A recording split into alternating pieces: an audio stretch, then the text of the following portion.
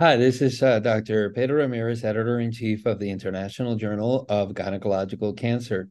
Today, I have the great pleasure of speaking on this podcast with my friend and former colleague, Dr. Jolyn Taylor, who is at the Department of Gynecologic Oncology at the MD Anderson Cancer Center here in Houston. And the topic of this discussion is going to be a recent publication in the American Journal of Obstetrics and Gynecology, the Great Journal. And the title of the podcast is The Rate of Venous Thromboembolism on an Enhanced Recovery Program After Gynecologic Surgery. Jolyn, thank you so much for attending the podcast, and thank you for your time. Thank you so much for having me. I think this is an incredibly important topic that applies to so many of our patients, and I really appreciate the opportunity to discuss it.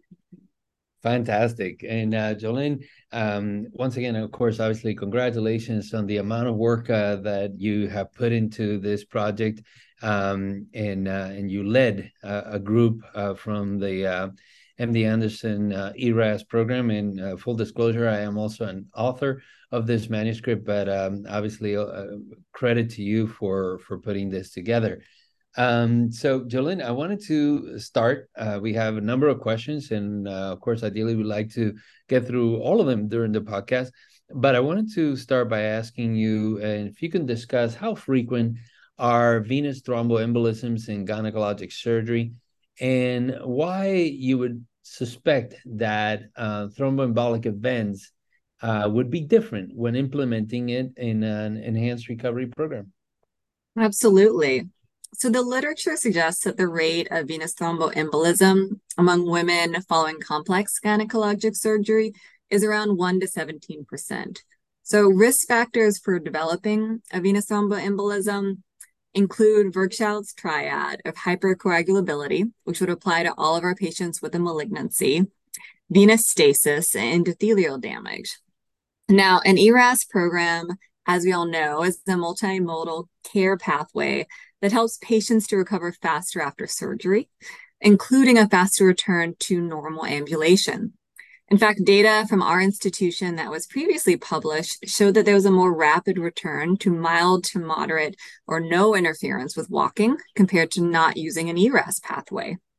So, extrapolating from that, we theorized that early ambulation would decrease the risk of venous stasis and therefore decrease the risk of venous thromboembolism. ERAS programs also strive for euvolemic fluid status, and there is some data to also suggest that significant over or under hydration could increase the risk for venous thromboembolism as well. Fantastic. So, Jolyn, when projecting on the strategies for this study, what were the primary and the secondary objectives of the study? Yeah, the primary objective of the study was to evaluate the rate of venous thromboembolism within the first 30 days after gynecologic surgery on an ERAS pathway among our patient population. And that includes both benign and malignant indications for surgery who'd been referred to our cancer center. The secondary objective was to determine what risk factors were associated with developing a venous thromboembolism among our cohort. Yeah. And in doing that, what were the inclusion and the exclusion criteria for the study? So, all women who underwent open or minimally invasive gynecologic surgery at our institution as part of the ERAS pathway were included between the dates of November 3rd, 2014, when we launched our program, and March 31st, 2021, when we ended this study population. The exclusion criteria included women who were undergoing emergency surgery or were part of multiple surgical team cases, or if they required therapeutic anticoagulation prior to surgery, as we felt like that was a different patient population. Very well. So now, just before we get into the main findings of the study, can you just share with our audience what is the current regimen in your institution under an enhanced recovery after surgery pathway for venous thromboembolic events prophylaxis? So, what we have at our institution is that all patients undergoing open surgery are recommended to receive subcutaneous heparin, 5,000 units, administered in the preoperative area prior to surgery. After surgery, patients are instructed to ambulate the same day of surgery or the first postoperative day, depends on various factors.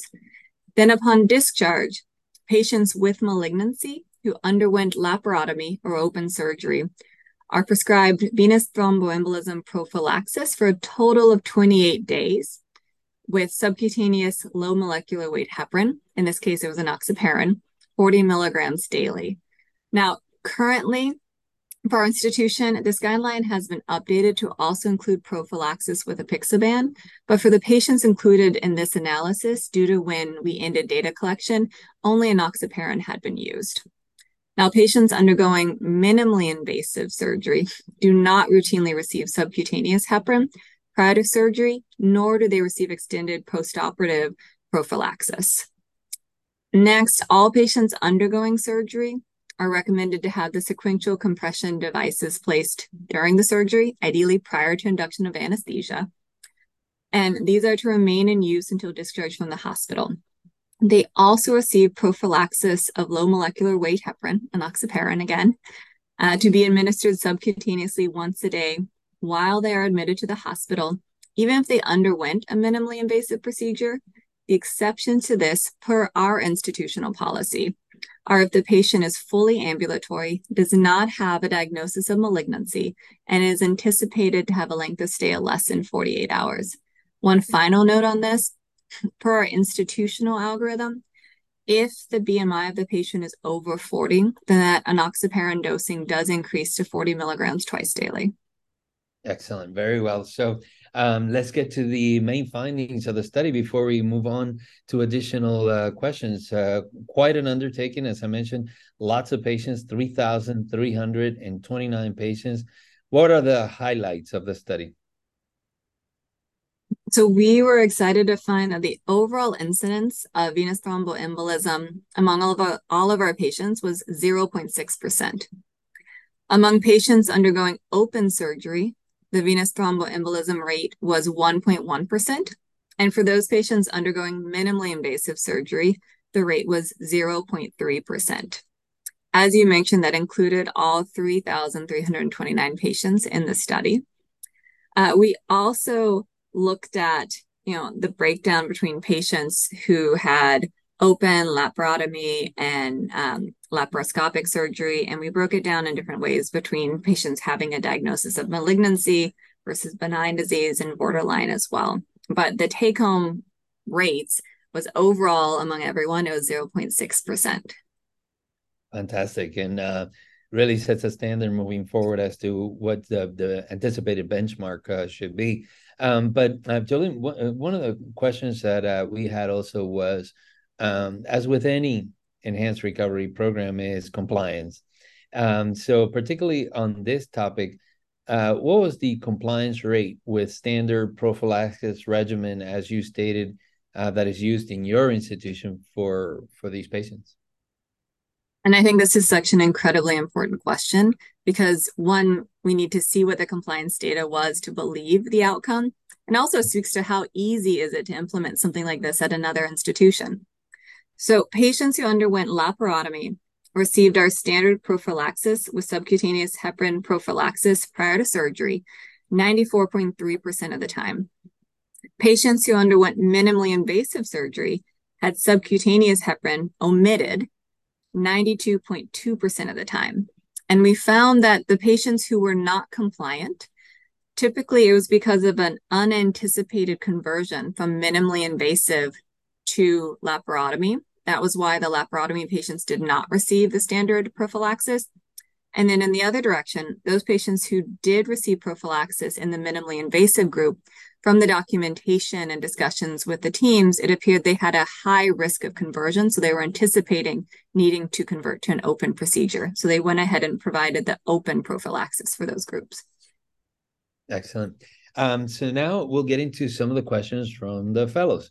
This first question is from Giuseppe Caruso in Italy, and he asked, the rate of 30-day postoperative venous thromboembolism among patients with a gynecologic malignancy in this study was lower than previously reported in the literature. I believe you stated in the beginning of the podcast that it was anywhere between 1 and 17%. So his question is, how do the authors explain this? What is the strength of an ERAS protocol that leads to these results? While we have to acknowledge that this analysis was not constructed in a way to definitively answer this question, to me, the lower rate of venous thromboembolism may be due, at least in part, to these patients being on an ERAS protocol. As we mentioned before, the ERAS protocol assists patients in returning to normal levels of ambulation as soon as possible, which should decrease the risk of venous stasis. And then ERAS protocols also strive for a euvolemic state, which there are data to suggest really helps to avoid other risk factors like endothelial damage for forming venous thromboembolisms. So while we can't definitively answer that with this study alone, I do think it's really thought-provoking. And I think that it speaks to a strength of the ERAS protocol. Yeah, absolutely. These two questions come from Matt Wager. He's in the University of Wisconsin.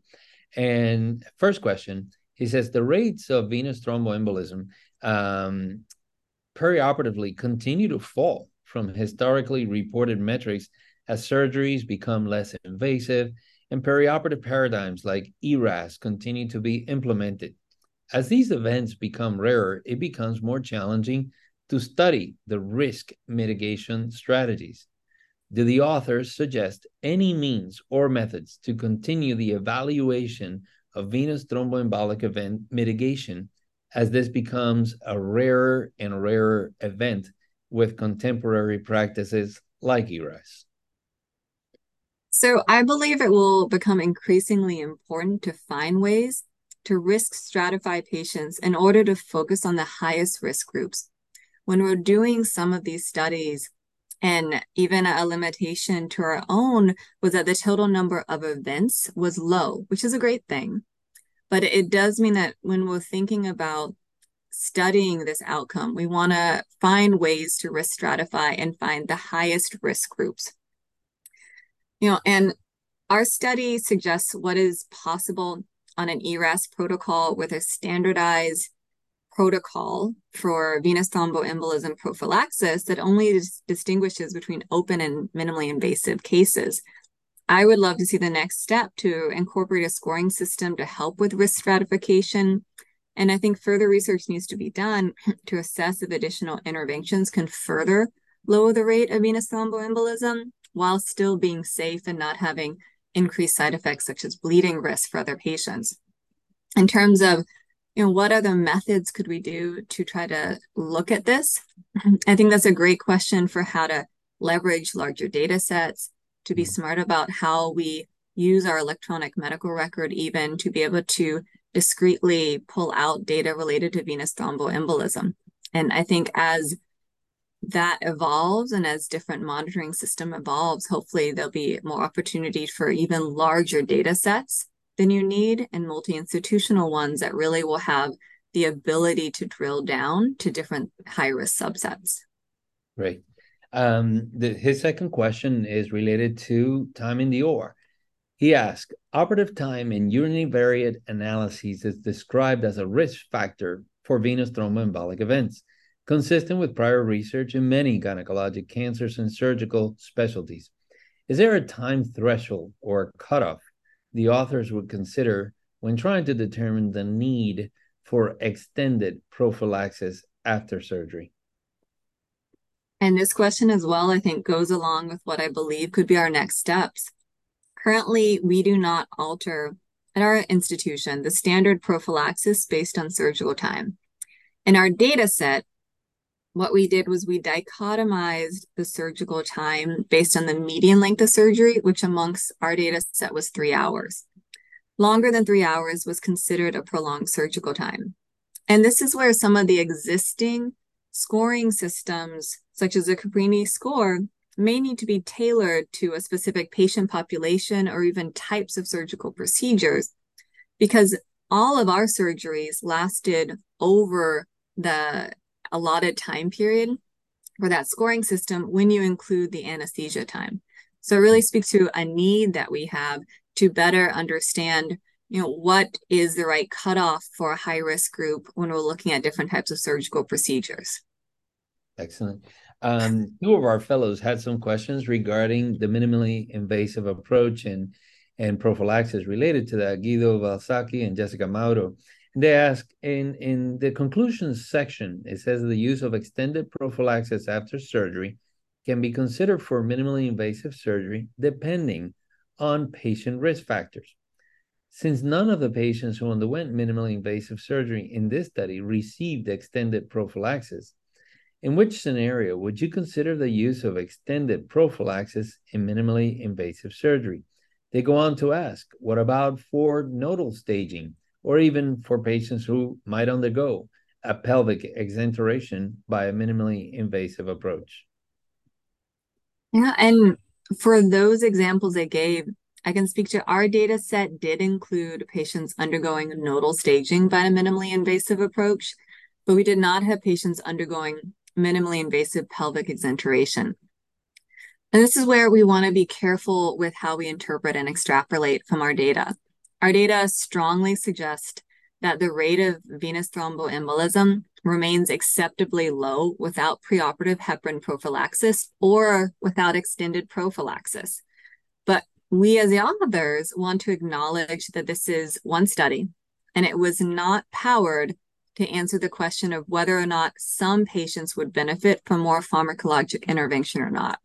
So for our data and our patient population, we feel comfortable at our institution looking at this data and saying that it's the right choice for our patients.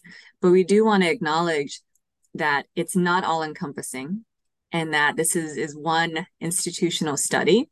And I think I'd love to see it broaden, and I'd love to see other disease sites weigh in to see if we can make a change in the different guidelines, such as the CHEST guidelines, to better answer that. Excellent.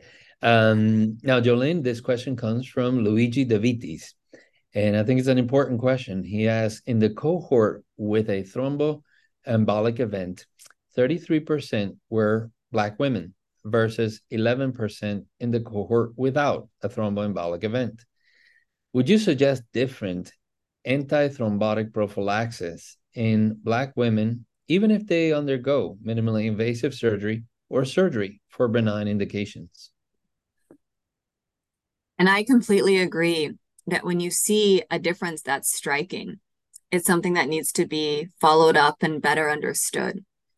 Due to the limitations of how robust of a statistical analysis we could do with our data set, not because of the total number of patients, but because of the low number of events, the low number of patients who developed venous thromboembolism, our conclusions on whether or not there was a higher risk of being a Black race can really only be considered hypothesis generating. And we can't say more than that. I agree that this absolutely needs to be assessed and considered if it should be included in other risk models to try to make sure that we're doing the best we can for patients that might be at higher risk. Unfortunately, this study wasn't powered to really answer that adequately. But as I said before, I think it's hypothesis generating. And again, if we can find the larger data set, I think we could really try to hone in on that. Yeah, definitely. Opportunities for future studies. This question comes from Jorge Hagel in Venezuela.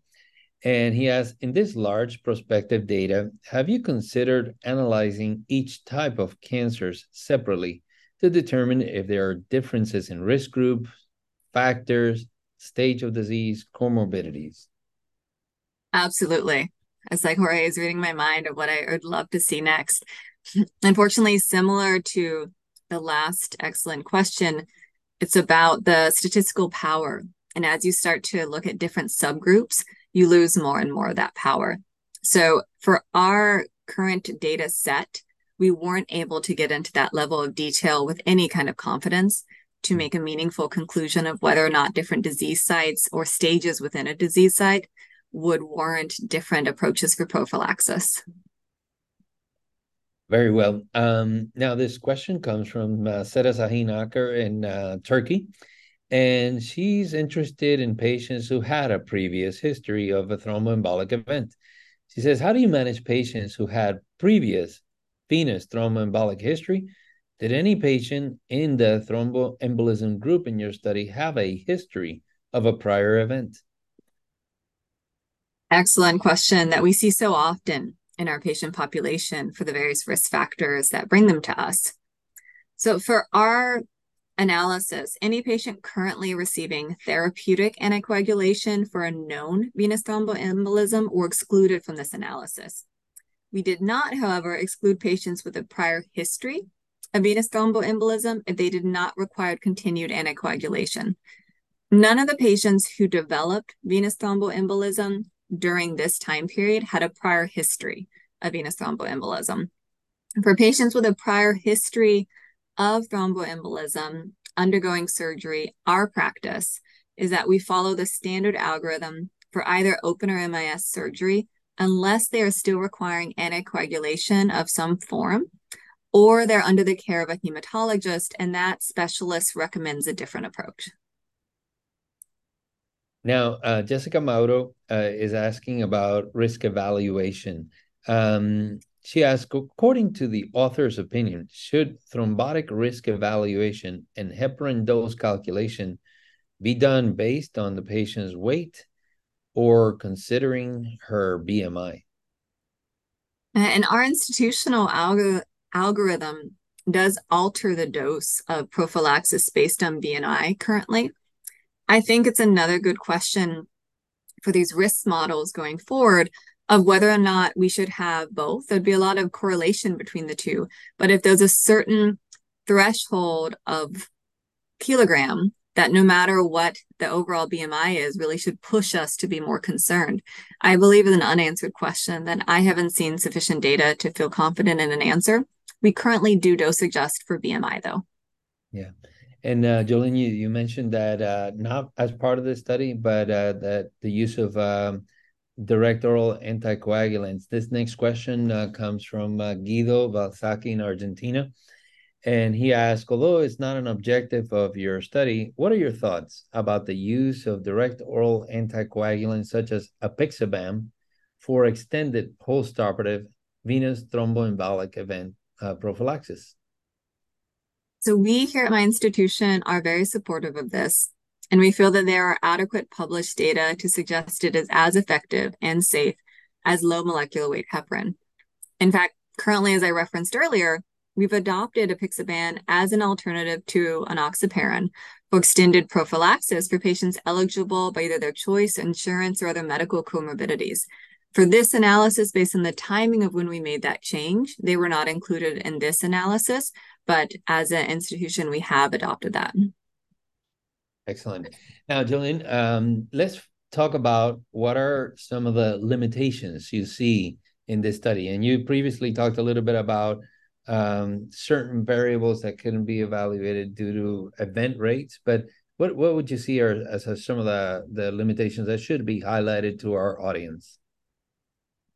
Absolutely. In addition to the limitations we discussed about with a low event rate, we really can't draw too many conclusions that have a high level of confidence about risk factors or inferring a lot from those outcomes. The other challenges that I think we really should acknowledge are that we only included those patients with venous thromboembolism who were found due to symptoms or through imaging needed for their treatment planning in patients who were otherwise asymptomatic. And the breakdown was close to 50-50. We felt that this was a reasonable approach because performing routine imaging to evaluate for venous thromboembolism was not cost effective given the low anticipated rate of incidence. But this may underreport the true incidence of venous thromboembolism, and we want to acknowledge that. In addition, we also had a higher proportion of patients with cancer than the average gynecologic practice. And this could be seen either as a limitation or a benefit, depending on where you practice and what your perspective is. And then finally, as mentioned before, that we had a total number of patients that was very high. The low number of events really limits our ability to take it to that next step, like we said. And I really look forward to an opportunity to see where this can go next and to hopefully collaborate with other groups too to expand it. Very well, Jolyn, one last question. This one comes from Luigi De Vitis, and I think he wants to obviously take advantage of having you as a discussant in this podcast, where we see the great benefit that an implementation of an enhanced recovery program has at many levels. You've shown it here in this manuscript as it pertains to thromboembolic events, but his question is more general. He says, certainly these results add to the large body of literature on the benefits of ERAS. It is obviously important. However, what are your suggestions as an expert in enhanced recovery on how to implement it in hospitals where it is not yet so? And what would you say are 3 interventions in an ERAS program that you consider are the highlights of a program? This is such a challenging question because on the one hand, it's enormous. And how do you go about implementation science of an enhanced recovery program? So I would suggest first is obtaining buy-in from all the teams that you need. Remembering an ERAS and enhanced recovery is multimodal and not just the different ways that you give medications, but just some multidisciplinary care that's given. You need buy-in from the surgical teams, anesthesiologists, inpatients, clinical teams, and the clinic, pharmacy, and nutrition. So start by a lot of information and cross-communication about what are the goals and the concerns. And then if I had to narrow down ERAS to 3 interventions, I think the 3 general categories that I would focus on would be a multimodal pain management system during and after surgery, encouraging early ambulation and return to the usual state of health. And that includes the time in the hospital and afterwards. And then careful fluid management with the goal of euvolemia. So many other aspects of ERAS that are really exciting, but I think as a first pass, if you want to start with 3, those are the 3 that came to my mind to focus on. Jolyn, as always, it's such a pleasure speaking with you. I always learn so much after discussing these topics with you. I want to thank you for accepting our invitation to join the podcast. I want to congratulate you again on this achievement and congratulate the rest of the Enhanced Recovery group at MD Anderson. It is always such a pleasure, and we hope you come back to another podcast soon. Thank you. Thank you so much for having me.